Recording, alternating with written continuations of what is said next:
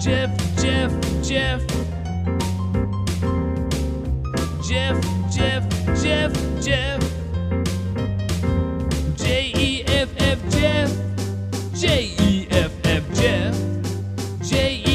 Jeff. Jeff, Jeff. Jeff. Jeff Stein's our national and presidential expert and noted author. You can find his books over at Next Chapter Books in St. Paul, as well as also TotallyIowa.com, the Iowa Business Report, and the Iowa Politics Report. Come to us from KXEL Cedar Falls, Waterloo, where Jeff is located right now. Hi, Jeff.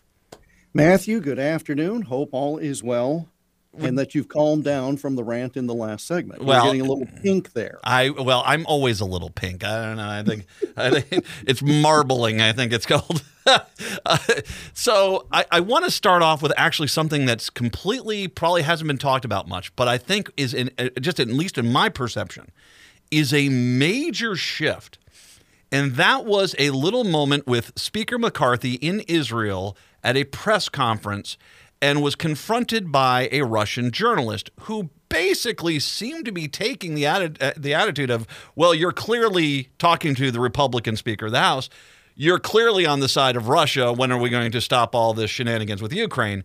To which McCarthy very strongly condemned the Russians, told them they want the Ukrainian war over. They should leave. They're the ones who started it, and we're standing by Ukraine. Not even mixing words. Yeah. The significance of that, in my mind, is I think, and let's look at this internationally a little bit. I think what we're seeing is the true damage done by Vladimir Putin to himself and his country. That the fact that even the Republicans and who have kind of toyed with the idea of we really don't want to get involved are now very much against the Russians. I think it's clear to me that the Russians, this whole fiasco for them has cost them everything. In every respect. I mean, it has cost them blood. It has cost them treasure. It has cost them whatever measure of respect might have been existent in terms of them on the world stage. I mean, it just everything wiped out. And you're right, for McCarthy to frankly take a strong stand on any topic is headline worthy, but especially on this one. Yeah. And I'm not sure if you're McCarthy, you're glad that Mitch McConnell gave you a full-throated endorsement for the statement. Do I want McConnell on my side? I don't know. But in any case, it was something that, again, a bit atypical for this speaker. And I don't know if he is emboldened because of the bill that passed last week, if he was emboldened because he spoke to the Knesset, or if he's just starting to get a little bit of a groove going on and feels comfortable making these kinds of statements because he's got the job, right? I mean, he never said a thing when he was running for the job that could pin him down to any key issue.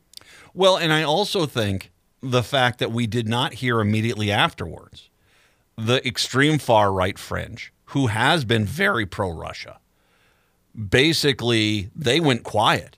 And I think that this is, I mean, there's a story, I don't know if you've seen this, but Russia over the last few weeks has been canceling all their May Day parades. They have the main one in Moscow, but they have them all around the country.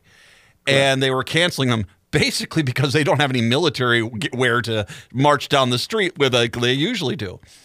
There was a story of an alleged attack in Moscow that they said was a drone attack there. It seems very sketchy. There are actually Russians, it seems like, on top of the building at the time this supposed, explosion happened, which was a fairly minor, it looked more like a firework than anything else. And there are people who are speculating they don't have enough weapons to do a parade in Moscow. And so they're kind of looking for ways to basically get this out of the way and, be able to cancel this because quite literally everything they're sending down Cold War era Arctic machinery down to the Ukraine because that's all they have left. Well, you've got a couple of things going on there. One, they were also afraid of protests. Yeah. And again, because they couldn't control the public opinion. So you have the lack of military hardware. You have the lack of people to keep the public quiet. And when things are going bad, what do? Well, you set up a smokescreen. So they say it was an assassination attempt on Putin by a Ukrainian drone. Does any part of that story make any sense? There's no sense that the Ukrainian military has a drone that can go that far, Yes. much less. And I don't know much about this stuff. You served. Bless you for doing that. You know more about this than I do. But don't you have to be in the same room with the person if you're going to assassinate them? In other words, here is this piddly little drone, and unless Putin was standing on the roof waving, shirtless, waving, whatever they drop is going to do nothing. Unless it would obliterate the whole building, and you're not going to get that kind of munition on a. I don't know. Well, no, Are we sure they weren't just delivering a pizza? It could have been one of those Amazon flyers. Yeah, we don't know. I'm saying, sure. Well, the way these drones work and the way I've understood them is that you generally do have to be at least within like 20 miles of the target. And that's why the Ukrainians are able to make some hits into Russia on those border areas. They've been able to get some strikes in there. There's also been some sabotage that's happened within Russia that's not been drone based, but they've been able to hit infrastructure, whether that's fires, whether that's train derailment, stuff like that. Mm-hmm. Sure. For them to do this in Moscow, now you got to remember, Moscow right now is basically a police state. They are so terrified of everything. There's really no way you're going to be able to have some guy sit on a corner and launch a drone and no one's going to see this. So there's that thing too. So it would have had to have been launched somewhere near Moscow. It would have had, and considering the amount of police presence, security presence, some military presence that around that city, I'm just not buying this. I think he's desperately just trying to. He is so scared of being out in public and someone taking a shot at him that I think he's just trying to find any reason in the world to stay inside and hide.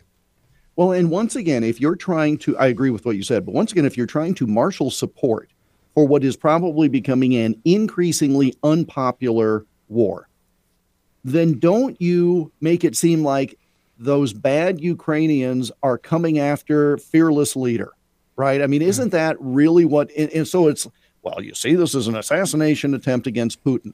If they get that spin out to try to whip up a little bit of national fervor, that may aid the Putin effort. But again, from the outside, it is so patently obvious that it makes no sense.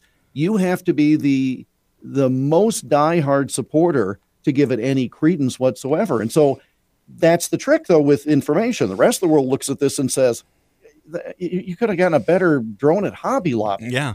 Well, but in country, are they able to ferret that out as the big lie? Well, and by the way, one other last thing here, too, on this issue is that out of Crimea right now, the Russians are flying a bunch of stuff out of planes out of Crimea right now.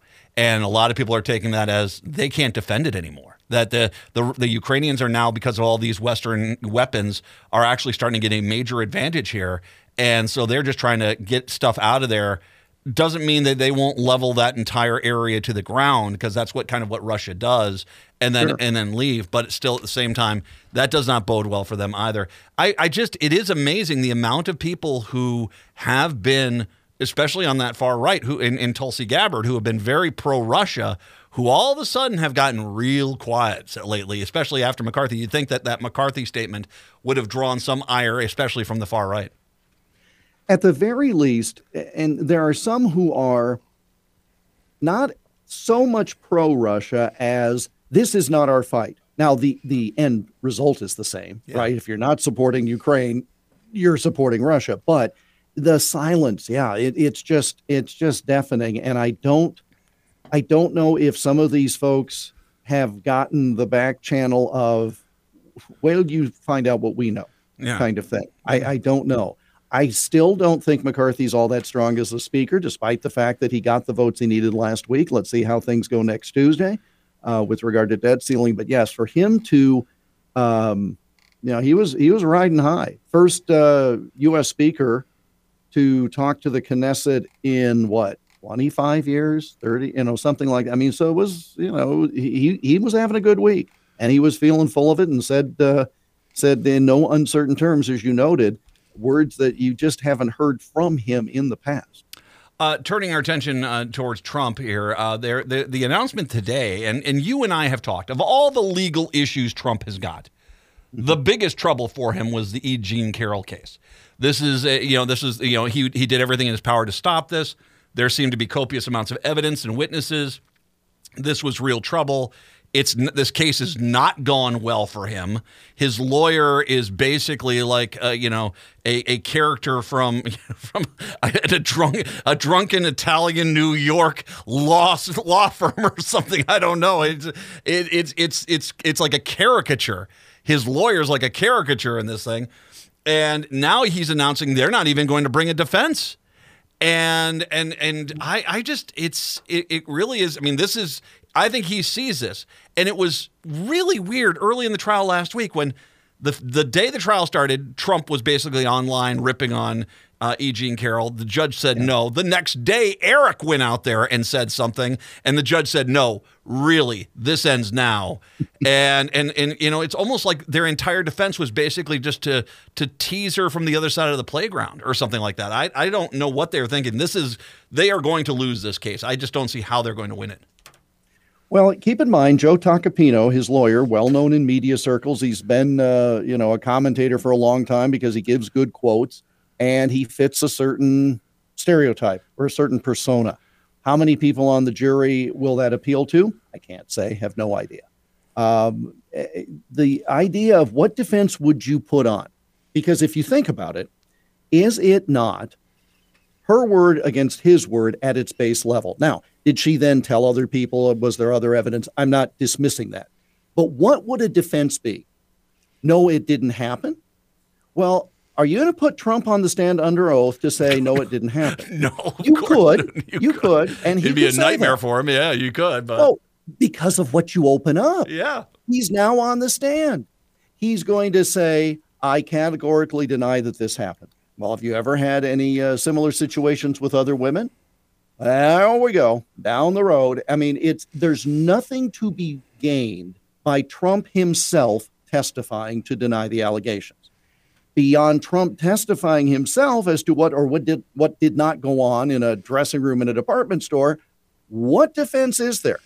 If you have witnesses that could say that she's a pathological liar and here are the psychologist's notes, okay, maybe that, but you don't have that. And so what you do as the lawyer then is you try to poke holes in the case during their case. And when it comes your turn, you just basically say to the jury, why waste your time? Mm-hmm. We have nothing that we're going to present.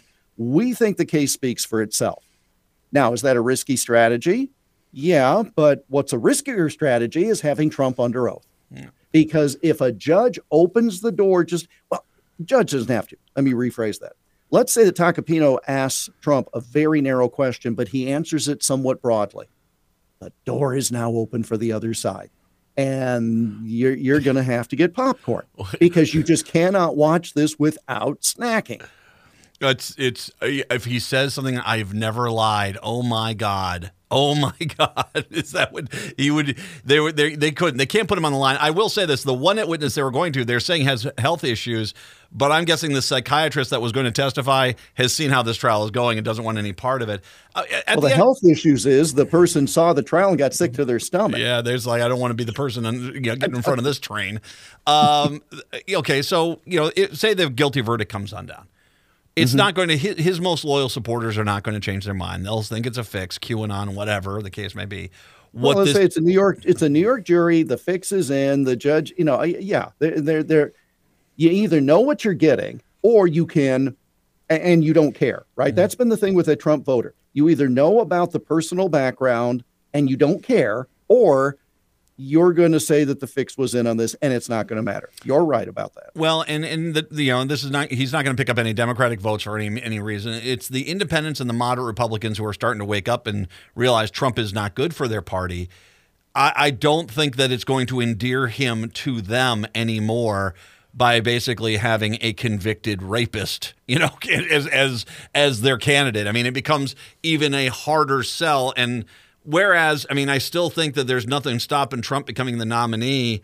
It's just I've got to imagine at some point there's just a pure exasperation because, you're not going to win over the majority by having this kind of baggage. And this is just one of the legal cases against him. Well, and keep in mind a couple of things. The vast majority of Americans don't want a sequel of the 2020 election. They just don't. They don't want to go through it. They don't want either candidate. And so this certainly doesn't help that. Now, I'm going to make a small correction. He's not going to be convicted of rape. He will be found liable for damages in a civil case. Now, Yes, here's you're why right. that's, You're right. and I only make that distinction not to pick, because the act is the same. But a criminal conviction would carry, I think, a lot more weight with certainly independents, but even Republicans. A civil suit for damages decades after the fact in New York, I mean, all of those things, you can disclaim it. 12 unanimous jurors in a criminal conviction, that would really make a difference, and they don't have that case. So, again, I don't think it helps him by any stretch.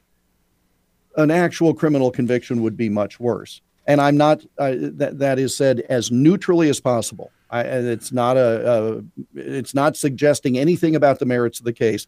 It's just making a distinction. We'll take a break. When we come on back, let's talk about the post-Tucker world, because this actually is a big kind of crater that's just been left as far as right-wing messaging goes, and we want to talk a little bit about that. Jeff Stein joining us for his usual Wednesday visit, 952-946-6205. It is the Matt McNeil Show on AM 950.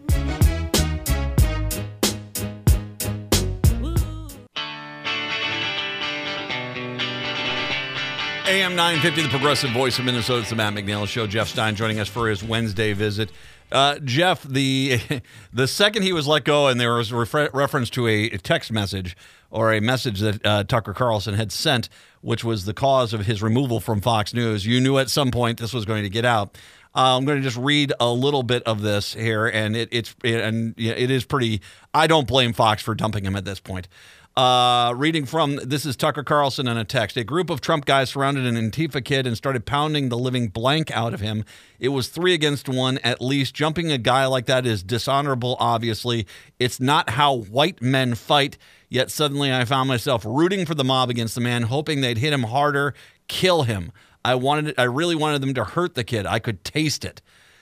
He goes on to say, hey, that's not me, but needless to say, I can imagine the executive class of Fox News going, what? And realizing he's going to take over the 5 o'clock slot on the progressive voice of Minnesota, right? No, that kind of you're going to bring him in a heartbeat, aren't you? I mean, it's RT wanted him. Russia Today wanted him. They were offering him a job immediately. I don't know I don't know where he'll end up. I will say this from the Glenn Beck and Bill O'Reilly school: you're not going to have nearly the audience that you had before, but it doesn't mean you're not going to make a lot of money. But still, right. It is. First of all, it's very understandable why Fox News let him go. I mean, you read this is pretty horrendous, correct? It is, but I still maintain it was the text that he sent criticizing the Murdoch family that really got him fired. Because they'll put up with a lot until it starts affecting them. But remember with O'Reilly, there were all sorts of rumors. There was all sorts of lawsuits. He settled a lawsuit for sexual harassment privately. Fox was not even named. O'Reilly paid like $32 million. And the problem was the New York newspaper started covering it and then drawing comparisons between O'Reilly's behavior and Rupert Murdoch, shall we say, colorful history. And then he was gone because then the story went away.